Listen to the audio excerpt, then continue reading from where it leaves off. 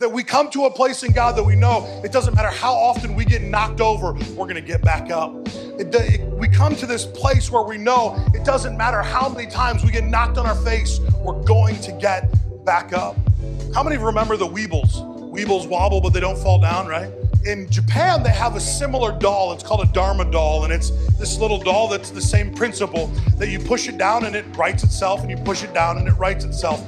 Every child in Japan is given this Dharma doll as a kid.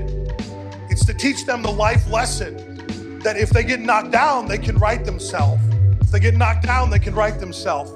And through time and testing and playing with this doll, the parents are instilling in their children the idea that you can get back up, that nothing can keep you down except for your own will. Proverbs chapter 24 and verse 16 is very clear that we, as the righteousness of God, we have an opportunity, though we get knocked down and get knocked down and get knocked down, that we can get back up, that we can be those who right ourselves. It doesn't matter what's happened to you. It might have been something very big and difficult and hard to live with.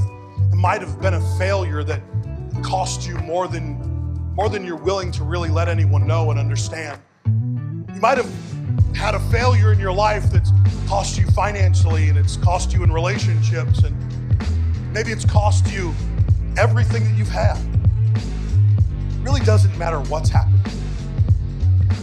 What matters is how you react to what's happened.